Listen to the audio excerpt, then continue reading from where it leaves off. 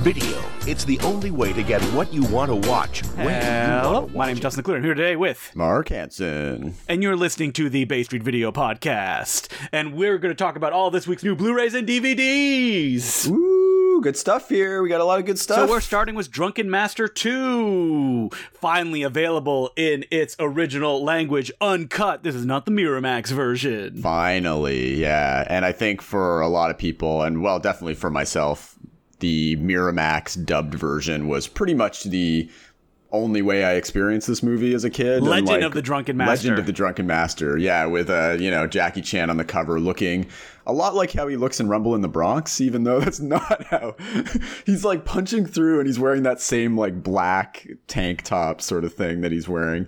I just remember thinking, like, when I was a kid, taking it like it was going to be like Rumble in the Bronx, and it is not like that. But it's still a fantastic movie.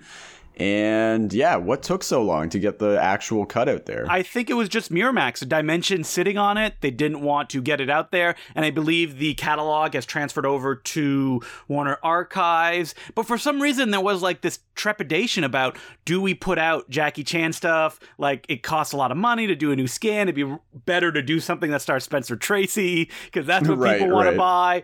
But thanks to a bunch of companies in the UK remastering and re-releasing some Jackie stuff, Warner Brothers got back on the bandwagon. They did First Strike, which is a really odd one to start with. They must have had Le Master laying around. And then they did Mr. Nice Guy. And finally, they get the Drunken Master 2, which was always one that everybody wanted an uncut version of. And finally, it's out. I mean, it's kind of appeared around the world, but Warner Archives is advertising that they did a new scan just for this release. Well, that's amazing. Have you checked this out yet? I know you picked up a copy. It looks great.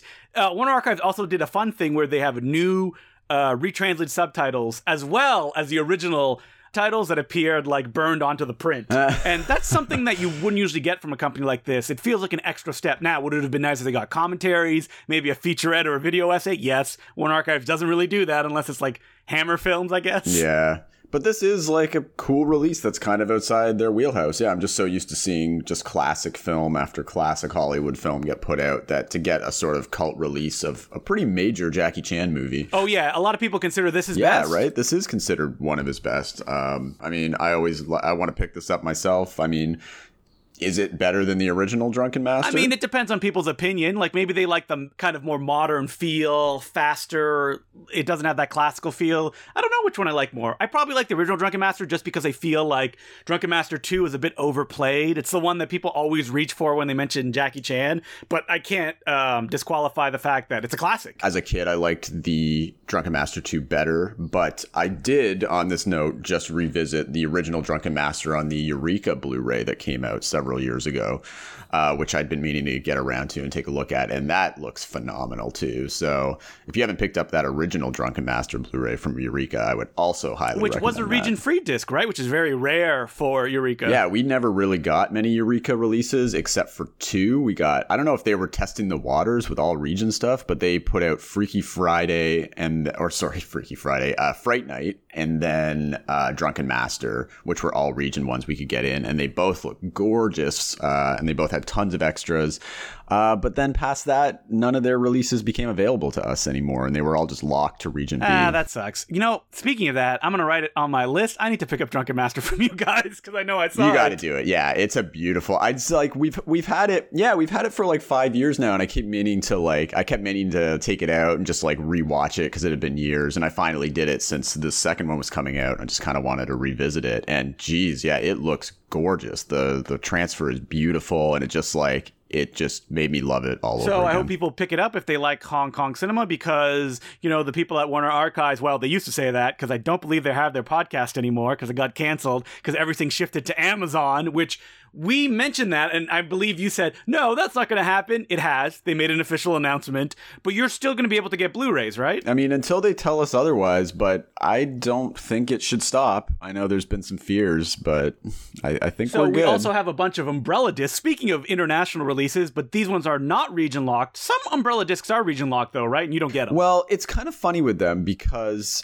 some of these discs and ones we've gotten in the past actually do say they're region locked on the back. So if you picked up a copy of like Big Night recently, or like The Cook, the Thief, His Wife and Her Lover, those actually say Region B locked on the back, but they're actually not. So it's just like a packaging either mistake or they want people to think it's Region B or something, but they're actually all region, even though they state that they're Region B. So I don't know. I'm not sure what the issue is. And this is Drive-In Delirium, The Final Conflict, which is a collection of trailers. According to them, the last time they will ever do this. Oh, is this it? Well, I guess that means the Final Conflict. It does feel like the trailer Blu-ray thing has come and gone at this point, right? Like, it was big for a while. I know Garage House did a bunch, but there was that 42nd Street Forever series for a while. Yeah, I would say the Garage House Trailer Trauma series was the most popular recently. They did 4 of those, but yeah, apart from that, I mean, like, how many trailer compilations can you still release? I feel like they've done so many now.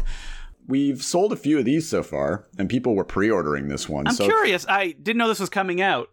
I should look at what is included on this disc, because I'm all for, like, Garage House disc. I want to see movies I've never heard of before, and the trailers, and especially if there's commentaries from, like, film people who are just, like, joking and sharing trivia about the movie that the trailers play. Those are my favorite, so that's why I would check something like this. I mean, the Garage House ones are very good for that, of having, like, big old film geeks just, laughing and talking about these really obscure movies that sometimes they're like, I don't even know if this film's properly available anywhere because just the trailers out there. We got a lot of umbrella discs here. We also have Stone from 1974, famous biker film, which I have never seen. Yeah, I've never seen this either. I know Severin put this out on DVD years ago, but they've never done a Blu-ray upgrade for it. And a friend of mine was a big fan of this. I remember he really was into 70s biker movies and said this was a pretty good one. But this is like a really stacked edition. Some of the umbrella stuff we get in doesn't actually have a lot on it, or it's not like that's special, but this one is like a collector's limited edition. It comes with a second disc with the soundtrack, a bunch of extras, slipcover. So yeah, it's always had a big special edition. Yeah, this is a pretty nice release from them. Probably one of the nicest ones we've gotten from them. So recently. We also have another umbrella disc, Black Water from 2007. This is a crocodile/alligator. I can never get those right. Movie. Yeah, one of those. And I remember seeing this one and really enjoying it when it came out. Yeah, I've never seen this, but I always remember this at the videos, like when I was working at Rogers Video, I think back in the day, this was coming out, and I just was something I never took out for some reason, but I always hear this is really good. They kind of made a sort of pseudo sequel last year called Blackwater Abyss, which we got in. I think it's the same director, same kind of idea, but yeah, this is the original one, and it's been out of print on North American disc for years now, so yeah. Kind of been unavailable and never been out on Blu-ray before as far as I know. So we also have Santa Sangre. I mean, wait a minute. I think maybe Blackwater was shot on digital video though, wasn't it? I think it was, wasn't it? Yeah, because I have vague memories of watching it and it having that kind of digital sheen to it. Yeah, maybe it could never even be high definition and they're like, it's coming out on Blu-ray, which is fine with me. So we also have Santa Sangre from Severin. This is a giganto release. Oh, yeah. A film they put out on Blu-ray a little while ago. But yeah, this film, you're right, was put out by Severin almost a decade ago now. But apparently, I was reading that even though the original release was supervised by the director of photography, Jodorowsky himself wasn't pleased with it. And David Gregory, the Severin guy, also wasn't pleased with it. Apparently, they sapped a lot of the color. Didn't they fix it for Blu-ray when it came out like 2 years ago? Yeah. Because it came out on DVD and then it came out on Blu-ray. No, it came out on Blu-ray recently. like 10 years ago. Yeah, it's been a long time since that release. And even though that one was stacked with extras and the transfer was pretty good, apparently they sapped a lot of the color out of it, which Jodorowsky was not impressed with. Oh, yeah, I have memories of hearing about that. Yeah, so now with this new restoration, which, is out on 4K, Ultra HD, as well as Blu-ray, plus they've just done like a single DVD release. It's supervised by Jodorowsky this time, and apparently this is like the definitive release of it. He's apparently brought out a lot more of the color in the print. Are you a fan of this movie? I like it okay. I'm more of an El Topo kind of guy. Yeah, no, I think I prefer his like El Topo, Holy Mountain earlier works. I like this one, though. I rewatched it the other day, actually, just to see, like, the new transfer, and it looks beautiful. I don't know if you checked it out or anything, but it really does look gorgeous. And you know what? I liked it more than ever before. People call this one his most linear film, and I would agree with that. It definitely has more of a story that you can... Yeah, because it was produced by, like... Claudio Argento, right? I was going to say Argento's brother. That means nothing. But I think he's always gone on record saying it's, like, his favorite film that he's ever had anything to do with or something. Yeah, and like this was an attempt for Jodorowsky to play more in a commercial area, to like make a slasher film. Because I think it was initially a project for somebody else, or for Claudio Argento's, or there were other people that you mean Dario there were Argento? other people working on it, and Jodorowsky stepped in later, I believe, and then like helped rewrite the script and everything. Since it's obviously like seems his son stars in it too. Like it becomes a personal project at that point. Both of his sons star in it, you know? I really liked it, actually, on a rewatch. And I would, while I wouldn't say I liked it as much as his earlier stuff, there's a lot here. It still has that perfect sort of phantasmagorical sort of atmosphere to it. A lot of really crazy visuals. And I don't know, I really feel for the guy. It definitely feels like a bit more personal, emotional of a story than maybe some Have you watched his new films that he made? I haven't seen any of his new stuff. No one has. Dreaming of a Reality. Dance of Reality and Endless Poetry. I hear those are pretty personal, like, right? everyone's like, oh, I wish Jodorowsky would finally make a movie again. And then he's like, I've made 3. It's like, oh, sorry, I'm busy. Can't watch he made them. that documentary last year, too, right? Psycho Magic, A Healing Art, which I don't think anybody saw. That's definitely not for me. Yeah. But where are the releases? I like how me and Mark were like laughing about who needs a 4K of Santa Sangre? And Mark's like, oh, no, we need a 4K. And I'm like, oh, yeah, it does sound like we need one. And seriously, yeah, even if you don't have a 4K player, I would suggest picking up the 4K set because it does come with a Blu-ray of the film as well. So even if you don't have... You son of a bitch, Mark. Don't make me do it. I know, but it's that nice box. It's a beautiful box. It comes with... It comes with the soundtrack, which, I mean, I don't really care about, but I mean, some people like that. I've had the Jodorowsky... I keep saying it's Jodorowsky. That J is silent. It is. Box set... that was released, remember ages ago? Like the black box set with the slim cases? That's the one that I still have, that I remember buying at HMV downtown at Dundas Square. The like 5-floor HMV we had, including a basement where all the cult stuff was. I just took advantage. I thought it would be there forever. I'm like, this is great. That's definitely the kind of thing I would have purchased, like on one of my first trips downtown to like go to like a big HMV or something. They had so much cult stuff in that basement. Like whoever was in charge of buying stuff bought everything. I bought box sets that I just assumed, these are always around, that are long out of print. Like remember Subversive, that company, the DVD company? I bought lots of Subversive DVDs from there. And I remember seeing Don't Let the River Be on their shelves. They had a whole section of movies from that label, Chemical Burn Entertainment. Oh no, Brain Damage Films. That's the one that released Don't Let the River Be. No, that store, like for like a corporate retail giant, like that particular location was pretty stacked with releases. Yeah, I never went to the music stuff, which seemed very extensive. I mean, my brother loved their classical music section, which they had on like the 4th floor, but he said stuff was a little bit expensive. But he said they had a lot of stuff. Oh yeah, they had everything. Rest in peace. That place was great. And at the time, I had no money, so I could not buy that much. But I would go and look through stuff before I went to go see a movie all the time. So pick up this Santa Sangre release. 4K set. Please, we have too many. They're not selling. They're selling well. Oh, yeah, they're selling real well. I mean, they go for like $50. Did you sell all those box sets that came in of Jodorowsky? Remember the UK one that you got? The one that you're like, I don't know who put this out. It looks like Arrow. Yeah, that has Arrow on it. Yeah, but they don't actually list it as Arrow. Oh, yeah, we've sold tons of those. That one's doing great. I mean, his stuff's always popular. So, yeah, this one's selling well. But, yeah, definitely pick this up. And, pick up the big box set. You get lobby cards in there, too. It looks beautiful on the shelf. It looks real. Yeah. I knew you were going to laugh at the lobby card thing. I don't know. Whenever I see lobby cards in, I'm like, ooh. Yeah, and you look at them, you're like, cool. You put them in, never think about it again. And this is someone, if I could, I put lobby cards and stuff. I did it in the first Golden Ninja video release because Will Sloan had the original lobby cards from the Bruce Lee Goes to Hell film, Dragon Lives Again, that he bought. So I took photos of those and made like lobby cards. It was so much work. So much work. For nothing. People bought it, so, people like it. I love those feelies in Blu-rays. Like that extra stuff, even though if I may snort, like little figurines. I mean, that's what Severin does. Or they did. Maybe they kind of backed off. Oh, it's like you get your own anthropophagus, little guy, a little plushie. Yeah. Nah, if I had money, I would have bought it. I'm not going to lie. So we also have from Severin, GRIZZLY. I like this film a lot. I'm surprised Kino's not putting it out, considering this is a Code Red Scorpion title. Well, it was already put out by, this film's been put out what seems like 1,000 times, honestly. But yeah, it was already out on Blu-ray before from Scorpion for a brief amount of time, and then it went out of print. And now Severin has the rights to it. So and I'm sure they probably did some new stuff for it. They probably didn't package it. Yeah, it's not as packed as like the Santa Sangre releases, but there's some stuff on there. I've been noticing the Kino Code Red ports do not port over all the special features. No. There's missing like commentaries and stuff from like the original release. I wonder if that is a conscious decision or it's like we'd have to pay for these rights, so we're not bringing it on. Yeah, that's a good question. Those releases seem just more like cheapo, sort of like, let's just put it out on disc real quick sort of thing. Let's fill this hole that like people want this and they can't get the Code Red or Scorpion release. So let's put it out. Because I was looking at my Just Before Dawn disc, and I'm like, wait a minute. I know there was commentaries on a previous release, like the 2-disc special edition that came out.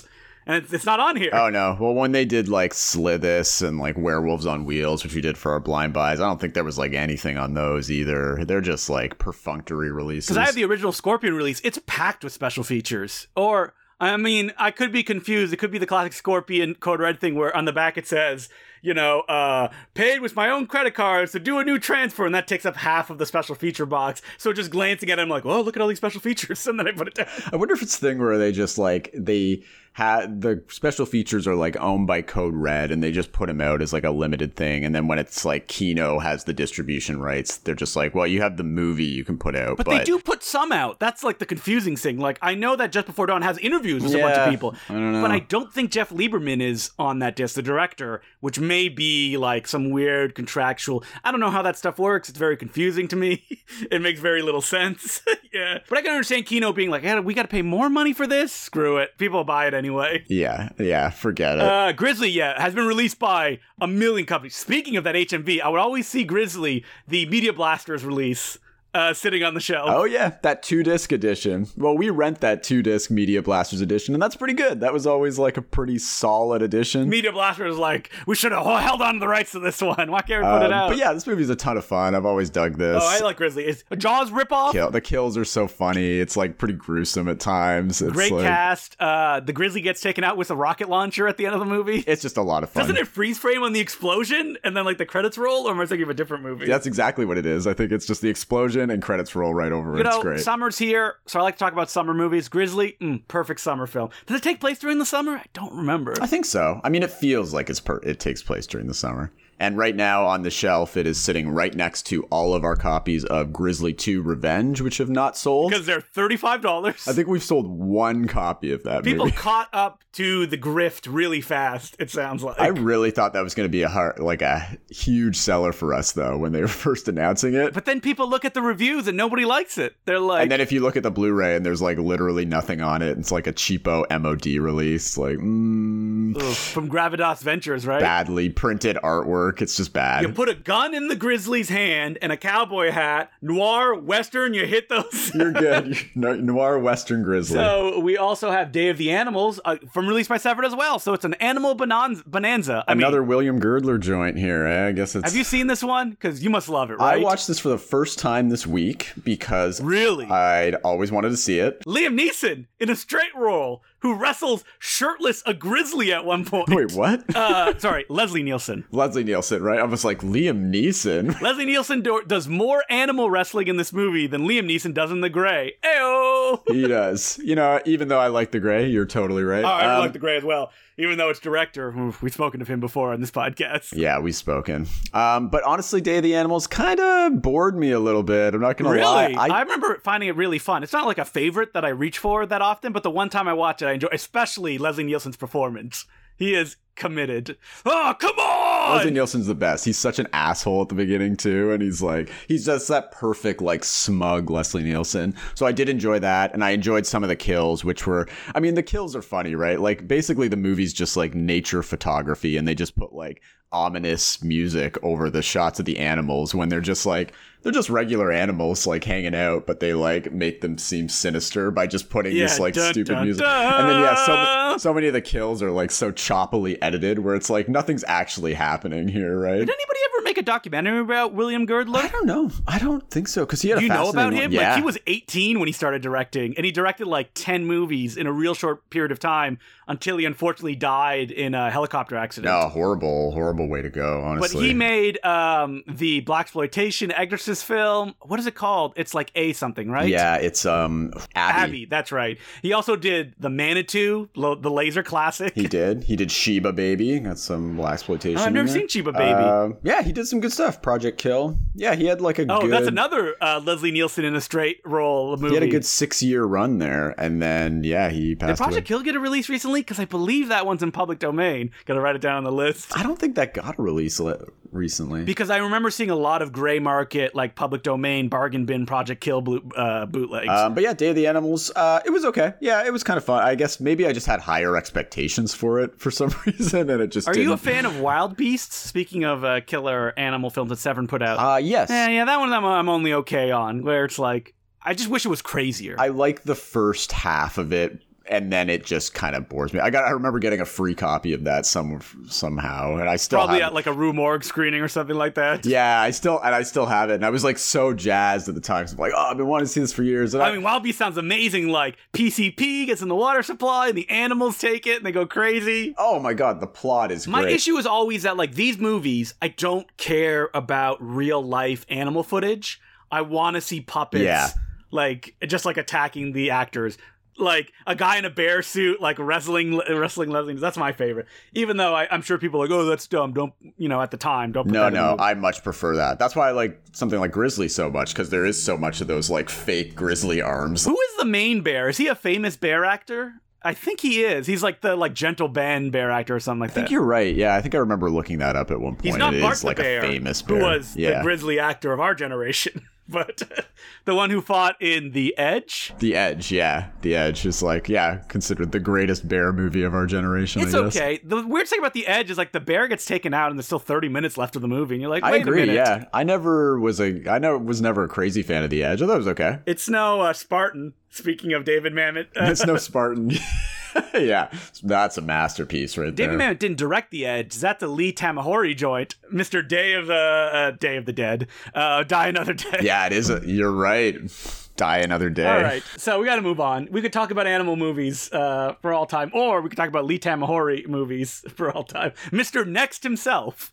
We could. Does history still remember of him picking up a prostitute? He was one of those guys. Not that there's anything wrong with that. He was soliciting prostitution, I believe. He got arrested for like prostitution because he was like on the streets, I think. So I don't want to put any kind of sexual labels or identification labels on him, but I know that was like the big thing that they were talking about at the time as well, where he was arrested because he entered an undercover policeman's car in LA while wearing a woman's dress and offered to perform sex in exchange for money. And this was when he was like a director too. Yeah, this was in 2006. This was right before Next came out. More power to him.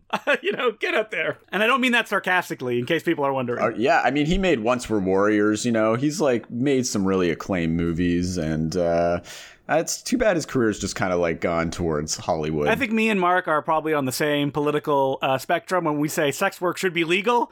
It's dangerous when you demonize it and make laws against it, so... Oh, totally. And that's the thing. So I don't really... People kind of called that like a huge scandal at the time, but like, honestly, I don't really care about the Lee Tamahori thing. It feels like it wasn't that big a scandal, though. I remember reading about it, but it wasn't like Pee Wee Herman caught in a porno theater, which, again... That's where you're supposed to masturbate, though. Why is that a big deal? Like Fred Willard did that, too, right? No one cared about Fred Willard doing it, though. Yeah, that was just considered like, it's just like he's just doing a Christopher Guest comedy skit or something. What is his tagline in A Mighty Wind? Where it's like, what happened? Yeah, exactly. He just said that, and everyone's like, Fred Willard, you're the best. Yeah, he's great. He's great. I love Fred Willard. He's so funny. Yeah, R.I.P. Oh, it was so funny. Yeah. R.I.P. Rest in power. Did you see him on that sketch show that was on Netflix? I Think You Should Leave? Where he did like a bit where he's like one of those musicians that plays every instrument. That's great. And he's at a funeral. Very funny. What? You haven't seen I Think You Should Leave? You gotta watch it on Netflix. It is so funny. Yeah, once you get through all your reality television. Exactly, right. I got so many seasons of Real Housewives to catch up with, all right? How can they keep going during the pandemic, or is it even more high drama? They can keep going, I'll promise you that. Is it in a bubble? It can't be, right? They have to be continuing on with their lives. Look, people in the U.S., they don't care about COVID safety procedures or anything. That's true. They've got things to film, all right? There's things to film. And so, finally in the cult section, we have Baxter, and it's this week's Blind Buy. Boop, boop, boop, boop. Woo, woo, woo, woo, woo. And hey, we're not letting up on the animal attack movies here, eh? Well, more animal stuff. It's Animal Week. Wait, I should say, I always want to do the horn, but it's the hip-hop horn, so that's cultural appropriation, so I don't know if I can do it anymore. The hip-hop horn? Yeah, the right. which I always associate with a video of, it's a bunch of seals sitting on a beach, and there's like hundreds of them. The camera's panning over them, and then it stops on a seal that's like 1,000 pounds, so big, and then you hear like Yeah, right. That's what I always think of. Actually, sea lions, not seals. Big difference. So, Baxter, this is based on a Ken Greenhall book, an author that I love. Don't really like this book, though. I've always been curious about the movie version. It's about what kind of dog is it? A bull terrier? Is that what it is? Yeah, like a French bull terrier, right? One of those ugly-looking white dogs, you know? He's not a Spuds MacKenzie, is he? The original party animal. No, it's a white bull terrier, yeah. I know, right? I mean, I love Spuds MacKenzie. How did Spuds MacKenzie never get his own movie? That seems like a missed opportunity. Great question. So, way before our time also, but I just love the idea of Spuds. And so this bull terrier, the whole film is about from his POV, basically, and he's like a sociopathic, or is he, dog, who is just going through life, you know, wanting what he wants. Like the first owner he doesn't really like, so he wants to take her out.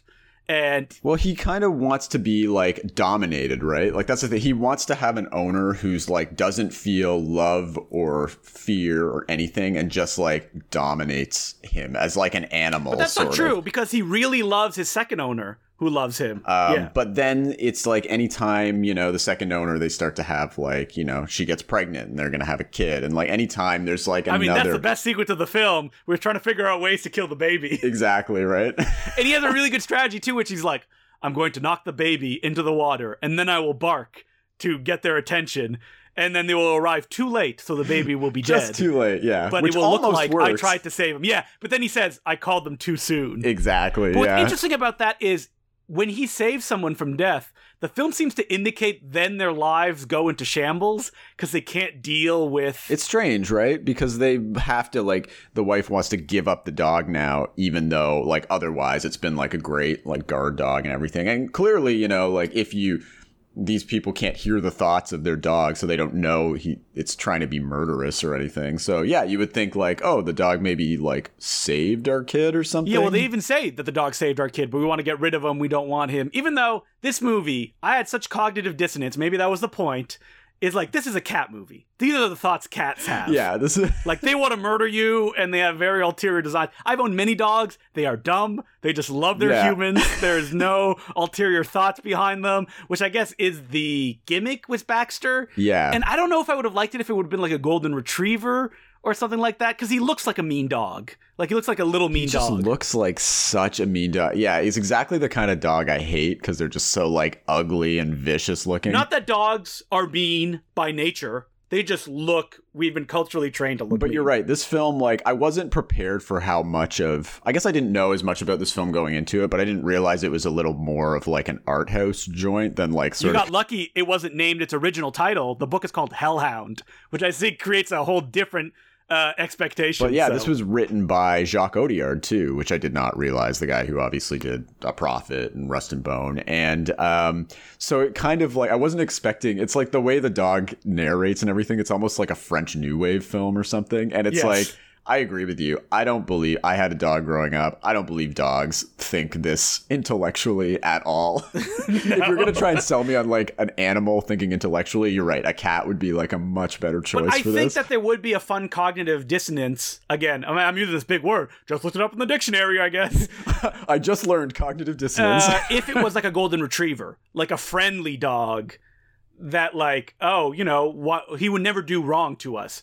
While like this little like French bulldog terrier with his little eyes, like it looks like it's scheming. Yeah, exactly. I mean, yeah, I was like, maybe I was going into it with like something like White Dog in my mind or something too, where it's like that real like viciousness. He can't be vicious. He's so small. Yeah, he's not vicious though, because that's the thing. I guess I was expecting, something like Grottier or this dog to really like go after people, but no, the dog is just like, you know. Yeah, and by the end, he's kind of intellectualized and created an emotional reality for himself. He is, yeah. And I think that the thing that I don't like is definitely the last act of the film where he meets a psycho sociopath child. Yeah, which they don't, I think, what they're going for doesn't necessarily like they don't get it quite as perfectly as they could, because I do like that idea of, in the third act he finally hooks up with, or he gets he's now owned by like a sociopathic kid who's like obsessed with Hitler and everything, and I feel like that idea of that they're the same, and him viewing himself forces him to change. Exactly. Right? And I think that if the kid acted more like a kid and the viciousness came out of more kid experiences, like, kids are cruel. Like, it's just part of them. And you don't get that in the movie because the kid is so psychotic right from the get-go. Exactly, right. But then it's like, I'm not sure what, like, clearly there's trying to make a link between this kid's, like, budding fascism, I guess, and, like, this dog's sort of like... Is it budding fascism? It seems to be full-blown fascism in the film, yeah. It's full-blown I mean, he's, like, obsessed with Hitler, right? Like, Eva Braun. I mean, would I have liked this movie if, spoiler alert, skip 30 seconds if you want to know the ending of the movie, the dog would have ripped the kid's throat at the end? Absolutely. Yeah. I know. I think so too. Because then at the end too, it's almost like they're positing like the kid has turned into the dog somewhat. And it's just interesting. Yeah, like the thoughts go from the dog now to the kid's internal thoughts. And it's like the same sort of thinking. Yeah. Well, the kid is so psychotic, it doesn't feel like a transference in that way. I would have loved if the end had been the dog sitting there, having torn the kid's throat out, sitting amongst the puppies that he just had. Oh, I know. That would have been so good. Oh, I agree. But you know what? Despite my issues with it, I still kind of like this film, I have to admit. I think that if you read the back of the box, it's not a cult film. It delivers what it promises. And it's interesting, lots to chew on there, pun intended. I wasn't what I was expecting, and it kept my interest because I didn't really know where it was going the whole time. And while I don't think it fully achieves its goals, it was just an interesting watch for me. It had a weird kind of sense of humor to it. I liked the idea of the dog narrating it, even though I don't necessarily believe dogs, I was worried that the film was going to be like, oh, it's like a psycho dog, and it's like, oh, it's boring watching. And it wasn't really what it is, because they had a very complex, and I feel like this is definitely from the novel, kind of like inner life. Like, he wasn't just like, I want to kill all the humans. Like, and even vocalizes it at the end where he's like, I don't hurt people just to hurt them. Like, I need a reason to do it. Like, exactly, right? So, yeah, I really enjoyed that. So, yeah, I would get a recommendation if people this interests them. I would, too. I think there's, like, a bit of a Lynchian surrealism to, like, a suburban surrealism to at least the early stuff where it's kind of introducing you to these, like, very just, rapid like, fire suburban dolts, Yeah, there's definitely more of a sense of humor to it. So, yeah, this is a film that I'd like, vaguely heard about over the years, but never really looked into, but... Yeah, I would say this is like a perfect kind of blind buy thing. Something you don't really know about, never really got a ton of acclaim. But yeah, it's definitely worth rediscovering. So moving on to the classic stuff, I'm going to have to, like we always say when we get to this section, rapid fire through them. Rapid fire, yeah. Most of them I have not seen. And we're running a little late because I talked about bears a lot. So we got a lot of animals to talk about, Flowers of Shanghai, Hao Shushen movie. I like this director a lot. I don't think he's really gotten any big special editions in North America, I don't think so. A lot of his stuff's out of print right now. And I can imagine Criterion's going to go after a lot of this stuff. Give me my Assassin Blu-ray. Love that movie. Even though I would have loved if he had been able to shoot it the way that he wanted to, which he said in an interview I read in Film Comment, on a hand crank camera. Oh, man. He's like, I want to shoot it like a silent film. That would have been great. Yeah. We also have a bunch of Warner Archive titles. The Private Lives of Elizabeth and Essex, Michael Curtiz. Sparks fly between Errol Flynn and Bette Davis in this costume epic tracing the tempestuous relationship between the Earl of Essex and Elizabeth I. Alrighty. Mr. Blandings builds his dream home. Sounds like a fake movie. It's a Myrna Loy, Cary Grant classic. film. A New York businessman's dream of a country home is shattered when he buys a tumble-down rural shack. Man, I wish I could own a rural shack. I know, right? I wish I could buy my dream home. Not even a dream home, just anything. Or build my dream home, yeah.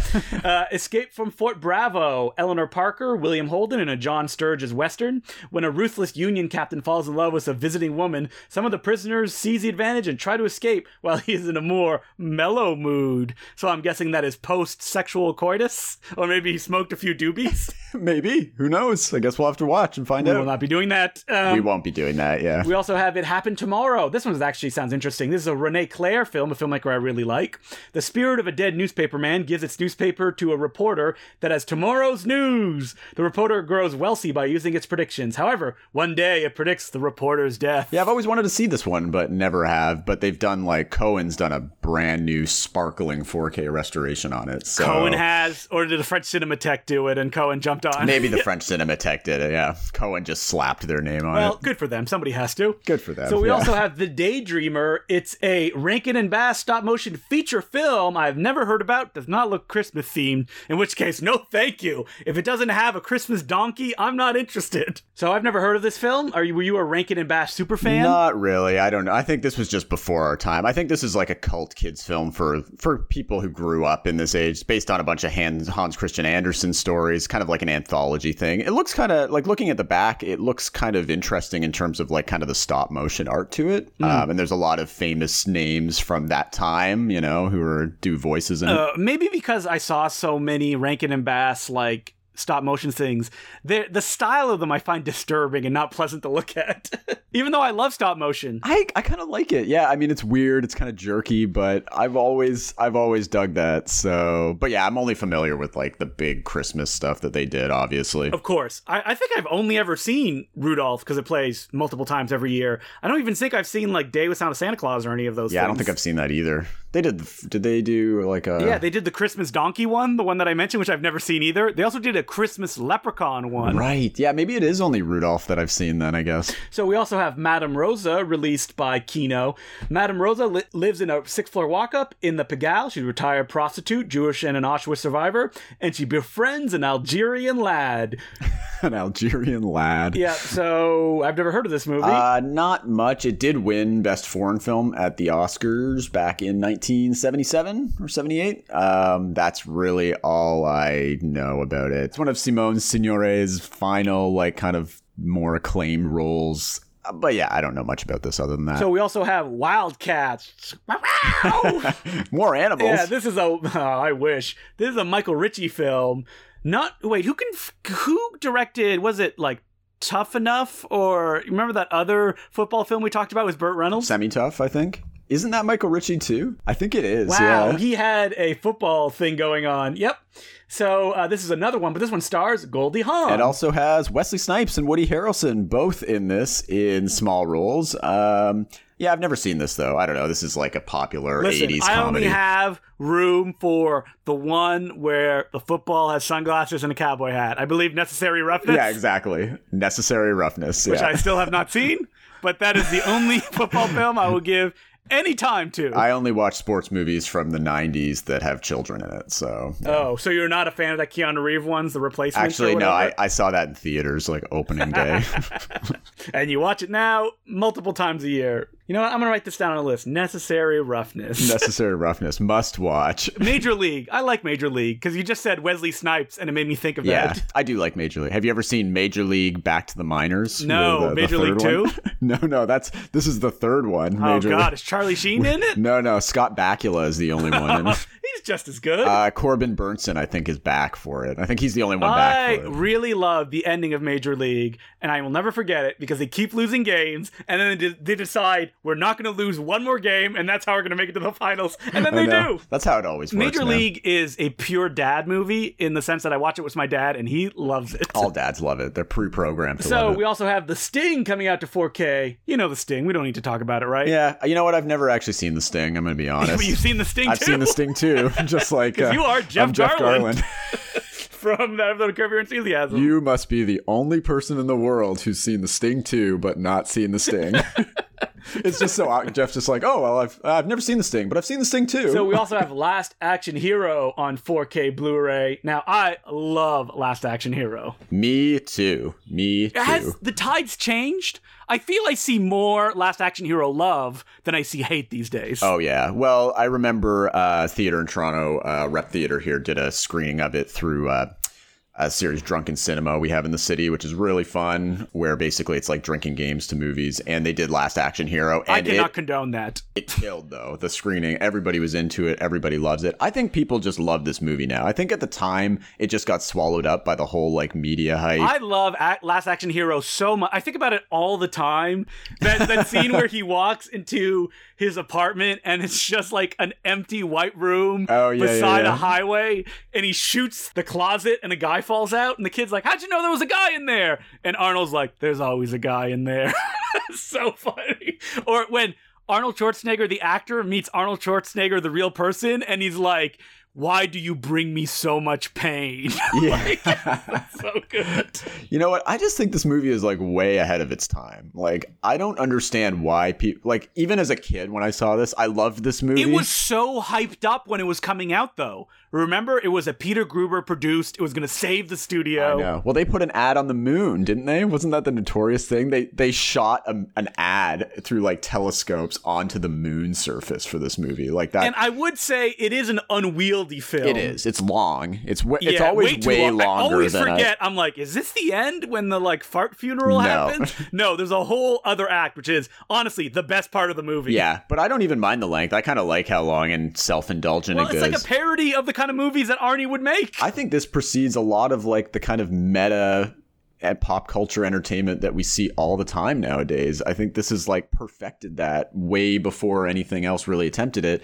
And I think it's just because of how ridiculous the media blitz was around it. And also, don't forget, Jurassic Park came out like a week or two after this. Right. So Jurassic Park crushed this. And it was just like nobody wanted to see Last Action Hero anymore. But I just think this is one of the smartest and funnest and most fun and just most entertaining movies Arnie ever made. Like, John McTiernan is such a smart choice for this film because it should not be the guy that you hire because he intellectualizes the stuff too much. Yeah, exactly. I listened to the commentary and at one point he's like, I stole this shot from Ingmar Bergman's The Magic Flute. Yeah, that's hilarious. And like, it's a great action movie too. Yeah, it is. That's the thing. I mean, people hate the kid. I like the kid. He's fine. I don't mind the kid. The kid was from My Girl 2, I believe, as well.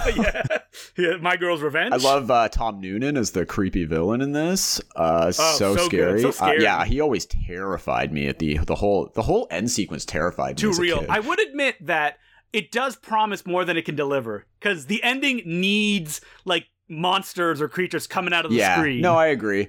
I think it's a movie that just promises a lot in general. It's just so ambitious and unwieldy that I don't really mind if it doesn't always hit everything it promises because it does hit so much.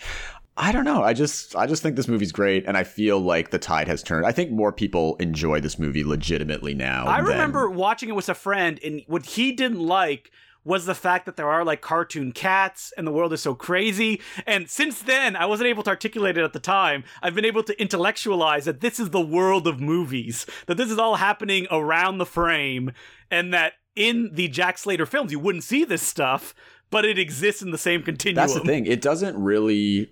It totally makes sense to me. The internal logic of the film has always made sense to me, so I don't really understand when people think it doesn't. That ending, when you think Arnold's gonna die, so good. Oh, man, so good. And when he puts him in the real world, and then when finally everybody comes around, you think he's gonna die, but because he's in the movie, he's like, it's just a flesh wound. It's not even a flesh wound. So good. No, it's perfect. It explores almost everything that you would want a movie like this to explore. When Arnie talks to his boss, and he's like, why do we always argue? Yeah, it just shows his sense of humor. It's just great. And you picked this up. There's actually some features on this. Oh, yeah. There's some deleted scenes. Nothing revelatory. I was hoping there'd be like some crazy shit that got cut out. There is an actual pretty moving scene where they're in New York looking for the bad guy, and Jack Slater talks about how his son died, and the kid talks about how his father died from cancer, which is never actually discussed in the film, which explains why he would look to someone like Jack Slater for a father figure. Right. And there's like a nice shot where like Arnold Schwarzenegger puts his hand around the kid's shoulder to give him like a little comfort after he admits that. And then it leads into a scene where a bunch of kids come up to Arnie and start talking about their favorite Arnie films. And they're like, oh, we love Predator. And he's like, what's that? He's like, Alien in the Jungle. He's like, ugh, sounds dumb. He's like, they made a sequel. And he's like, oh, really? He's like, you weren't in it. Smart move. Which is not okay because Predator 2 is a fantastic film. It is great. Love Predator 2. Yeah, great film. And there's also a commentary. I gotta talk about this commentary because John McTiernan does it, and you would never think anybody would want to speak of this movie. Which is ridiculous. And I know the guy from Ballyhoo Pictures has said that he would love to do a feature-length documentary on this film. Oh, for sure. Because I feel like there's tons of stories behind it. I know, this is great because, the previous, Mill Creek Blu-ray that they released had nothing on it. And the commentary, unfortunately, there's lots of gaps of silence. And when John McTiernan speaks, it's essentially that Simpsons joke where he's like, I'm sorry. I'm so sorry. He does not understand. I think he's still burned from the reaction of the movie. Yeah, and I think so, too. He says he thinks he should have made it broader, and I disagree. I think that it wouldn't have worked if he had done a loaded weapon style thing. Yeah, no, I think it's pretty good. Yeah, it's not perfect maybe, but I think it's pretty good the way it is, like the tone. I don't think it veers. I think if it veered too much farther into parody, it wouldn't have worked. So I'm glad they didn't do that. Like those moments of realism, they actually buy Jack Slater going like, what's this? Classical music? Ooh, I exactly, like it. Right? So moving on, we have Big Fish on 4K, the Tim Burton movie. I don't have much to say about this. Tim Burton's last gasp. He's back. He's good now. I know. People really love this film, but I don't know. This never really did Tim it for Burton, me. who is soon to direct an 8-episode series about Wednesday Adam at Nevermore University, where she solves murders and discovers her psychic powers. Yeah, I'm good. It's the Addams Family I knew and love. Wednesday with psychic powers. All right, so solving murder mysteries. So moving on, it's new stuff. All right, let's do some new movies. New. And like we usually do, let's go rapid fire through some new movies. Yeah. First off, we've got The Father, which of course was the big Anthony Hopkins Best Picture winning. Have you seen this? Is it good? Oh yeah, very good. Yes. It feels like it's going to make me sad, and I'm sure it does its trick. It will, definitely. And keeping with the dementia theme, we've got SUPERNOVA, which is with my favorite Walter Hill Francis Ford Coppola classic movie. Sci-fi film, which I just want to fly. Have you seen the trailer for the movie? Oh yeah. I've actually have a real soft spot for SUPERNOVA, even though it's terrible movie. But that's not this movie. But that's not this. This is which means I need to do my sound effect. Well, this is with a totally different movie with Colin Firth and Stanley Tucci playing an older gay couple, and one of them has basically has dementia, and they basically go, a dementia double bill. It's a dementia double bill. And then we've got The Glorias, which was with Julianne Moore and Alicia Vikander about Gloria Steinem, which was on Amazon Prime, I believe, a few years ago. Now Umbrella's got a DVD release, so we've got that here.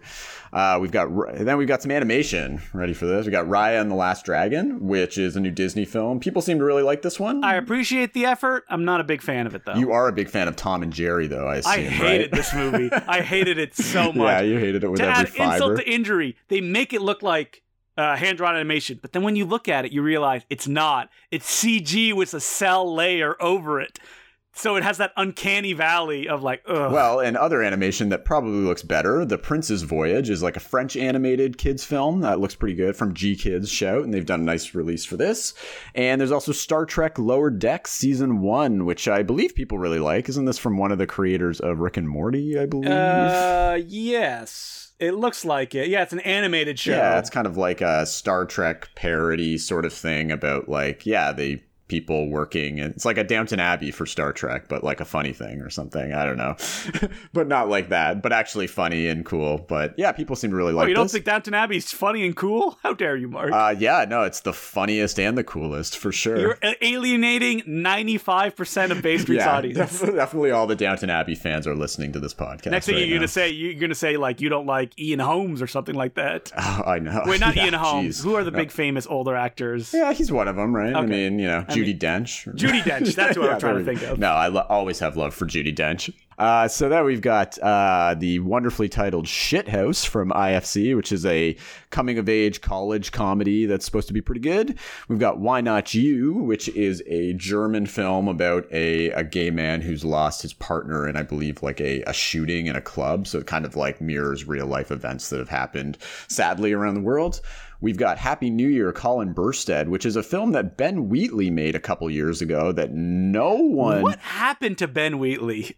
Well, he's got a new film out right now called In the Earth, the one he shot during the pandemic, which is not very good. He's got a new movie called Rebecca that opened on Netflix and that everybody hated. Exactly. So he has those two. And this one he made a couple years before that. And coming soon, Meg 2. So this one, I didn't even realize he made this film, but he made this a couple years ago. It's kind of like a small, low-key family drama where it's like a bunch of, a family gets together for like a reunion sort of thing and they're all bickering. It's that kind of thing. I haven't seen this yet, and I didn't even realize it existed, but it popped up. And this is another Australian release, so I don't even think it's gotten any sort of North American disc. But here it is. Ben Wheatley heads out there. Can I take a big swing at what happened to Ben Wheatley based on nothing other than conjecture? Yeah, what's that? He stopped working with his wife at the time, I believe, Amy Jump, who used to write all of his films. Is she not involved with his star? Are they not together She is anymore? not involved in any of his pictures. Nope, because I'm looking at her credits here. The last film she wrote was Free Fire, and then Freak Shift, which was an old script, and Tomb Raider 2, which was announced a million years ago and never came out. So, yep, she's not doing any of Yeah, it. I must admit I haven't been that into Ben Wheatley for a while. Like, I wasn't a huge fan of Free Fire, to be honest. And I like Free Fire. I have not revisited since I saw it. I like The Ambition of High Rise. I really liked A Field in England. Me too. Yeah, from A Field in England, and prior to that, I was really into him. And then I kind of fell off, and I saw his most recent film, In the Earth, and I didn't really like it. It was just kind of like, it's basically just like, it just feels like he's redoing like Kill List and A Field in England and kind of just like smashing it together. You guys remember this, right? You like it? You like it? It's like, oh, I just want to shoot something during the pandemic, so like, here's kind of what I've done before, and you know, here you go. There's a lot of trippy imagery and stuff. It's like, I just feel like he's repeating himself, but I don't know. Maybe this one we've just got in sounds kind of different, so maybe give it a try. All right, you can continue, Mark. I'll try not to interrupt. No, it's cool. And then we got some horror stuff. We got Sound of Violence, which has been really well acclaimed, just played at South by Southwest, about a deaf woman who basically went deaf when she saw her parents brutally murdered as a kid. Then she starts to regain her hearing, but becomes obsessed with like synesthesia, like the ability to like feel things from like brutal sounds. It's supposed to be really cool, so check this one out. We've got Hunted, which is kind of like a woman who's kidnapped by a guy and then pursued through the woods kind of movie, but directed by one half of the duo who did Persepolis, Vincent Paranode. Been hearing really good things about this one, but I haven't had a chance to check it out yet. We've got Sun, which is another sort of like possessed kid movie with Emile Hirsch in it, who, you know, isn't a very good person. But the director of this is Ivan Kavanagh, who made a really cool horror movie called The Canal a few years ago, which I really liked. He's done some other horror stuff. So, yeah, I've been hearing good things about this. And then we got to make a trip to the Cage Corner because Willy's Wonderland is out this week with my man, Nick Cage. Yeah, so I've been kind of surprised at people's reaction to this. I enjoyed it. I thought that I liked its stripped down simplicity. I liked all the creatures. It was gory. It was short. I liked that Nick Cage's gimmick is that he didn't talk. That was really fun. And then people were like, how dare you recommend this film? And I'm like, maybe, is it me that I'm out of touch? No, it's the children that are wrong. I think, yeah, the film's gotten mixed reaction, but it seems like people that like it really dig it. I didn't think it was like one of his best, but I had a lot of... No.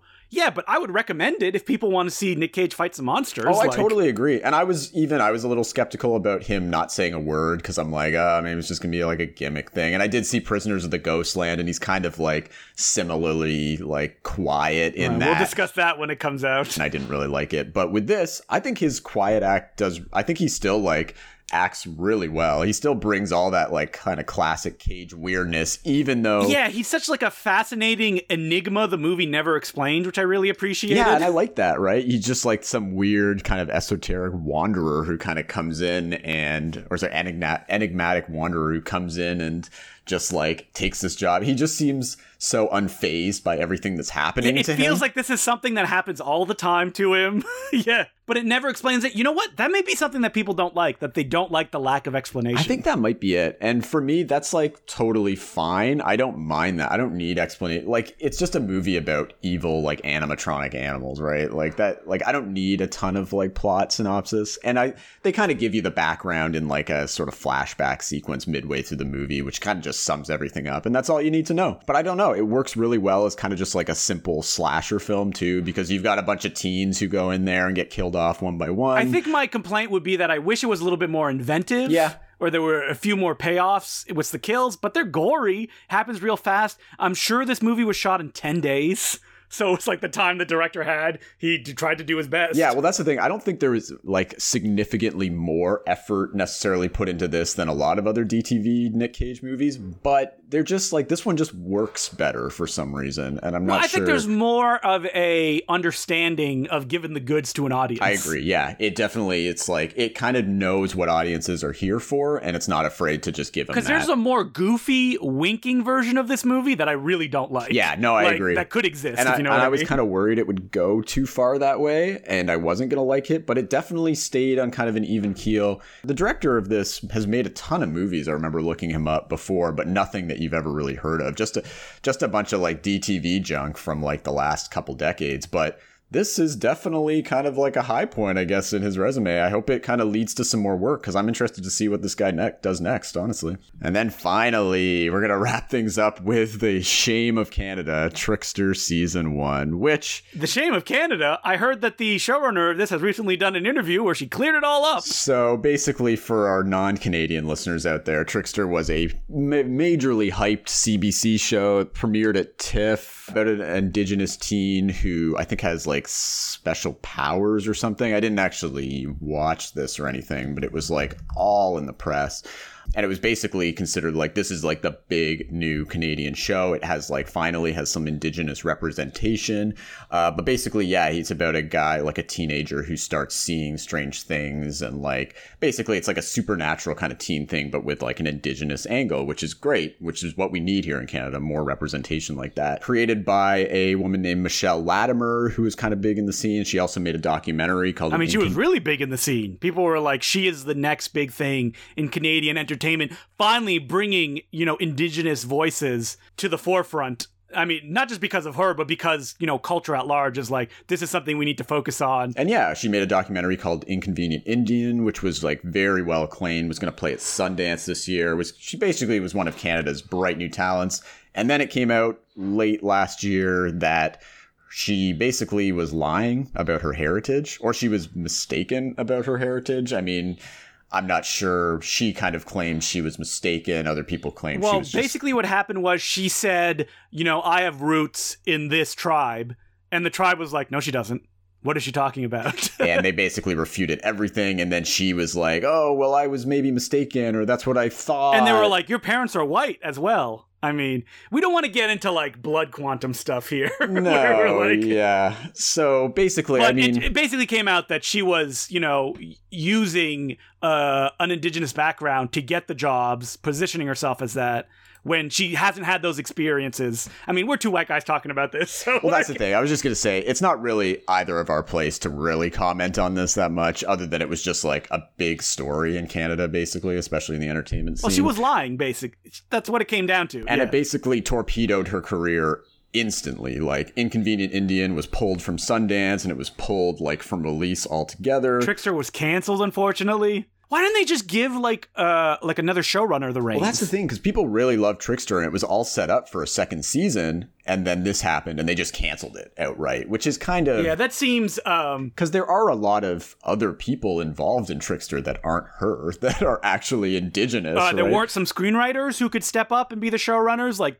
they're not tainted due to their association with her. And that's the thing, it's based on... I think Trickster is based on a book, is it not?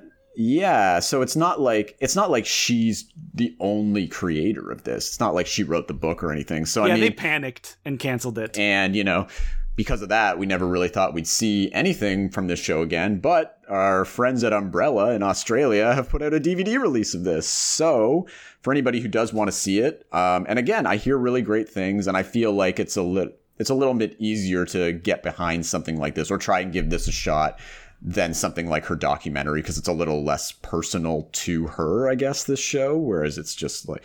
So we've got it here. So if you miss Trickster, if you want to see what all the hubbub was about and you just can't find it anymore, because I don't think CBC has it anywhere anymore. No way. Like, they don't have it on their streaming service or anything, so... Come by and grab it. We've got it for sale and for rental. And you haven't heard that, like, she gave an interview recently to the Globe and Mail to a white guy where she's, like, doing such gymnastics to prove that she does have lineage. If she had done it with an Indigenous writer, and then you could have gotten, like, you know, a different perspective, I think it would be different. But for her to be interviewed by a white guy? I know. It just doesn't sit well. So, but again, we are white guys, so we do not have any authority on this. You know, I was just shocked to see this even come up in some sort of physical release. So Umbrella's like, wait, who? Oh no, we're Australian. We're on the other side of the world. We don't know what's going on.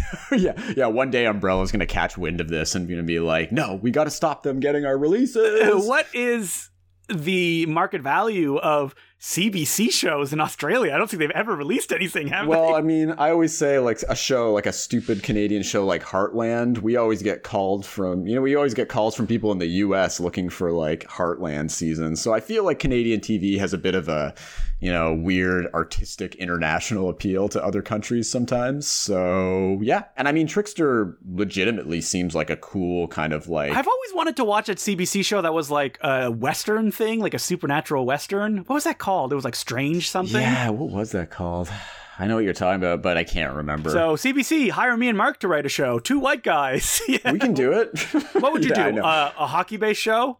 Like Mighty Ducks style? You're like, I'm gonna do it right. I could do, yeah, just like a real serious kind of hot. They did a really ridiculous show, or some Canadian program did like most MVP, most valuable primate. No, what was it called? It was basically about like it was like a soap opera about like the wives of hockey players and stuff that was done. Well, there's a famous French Canadian show. It's called He Shoots, He Scores in English. It's called Lancer Compte, which was a Canadian soap opera that ran for 9 seasons. Wow, Jesus. What? That can't be right. 1986 to 1989. No, it ran longer than that because I remember seeing it on TV when I was a kid. I don't think they were just doing repeats. I'll have to look into this. But yeah. Well, put it out, people. Hey, Umbrella, put out Lancer Compte, a show that I will never watch. There is no way. Did you hear about the Brooklyn Nine-Nine French version? That's very disturbing. I heard about this. Yeah, Completely recast, but they're doing the same scripts. Oh my God, what's the point? What is the point? Well, Quebec needs its own entertainment. All right, so that's it for the Basement Video Podcast. Mark needs to get to work. He's home. He's jumping on his rocket pack and he's flying down to Bay Street. Gotta like run out the door as soon as I hit stop on this. But yeah, come and all right, come and grab some stuff. So keep on buying and keep on renting. What you wanna watch? Go to work, Mark. Go to work. These movies and many more are available at your local video store. See you next week.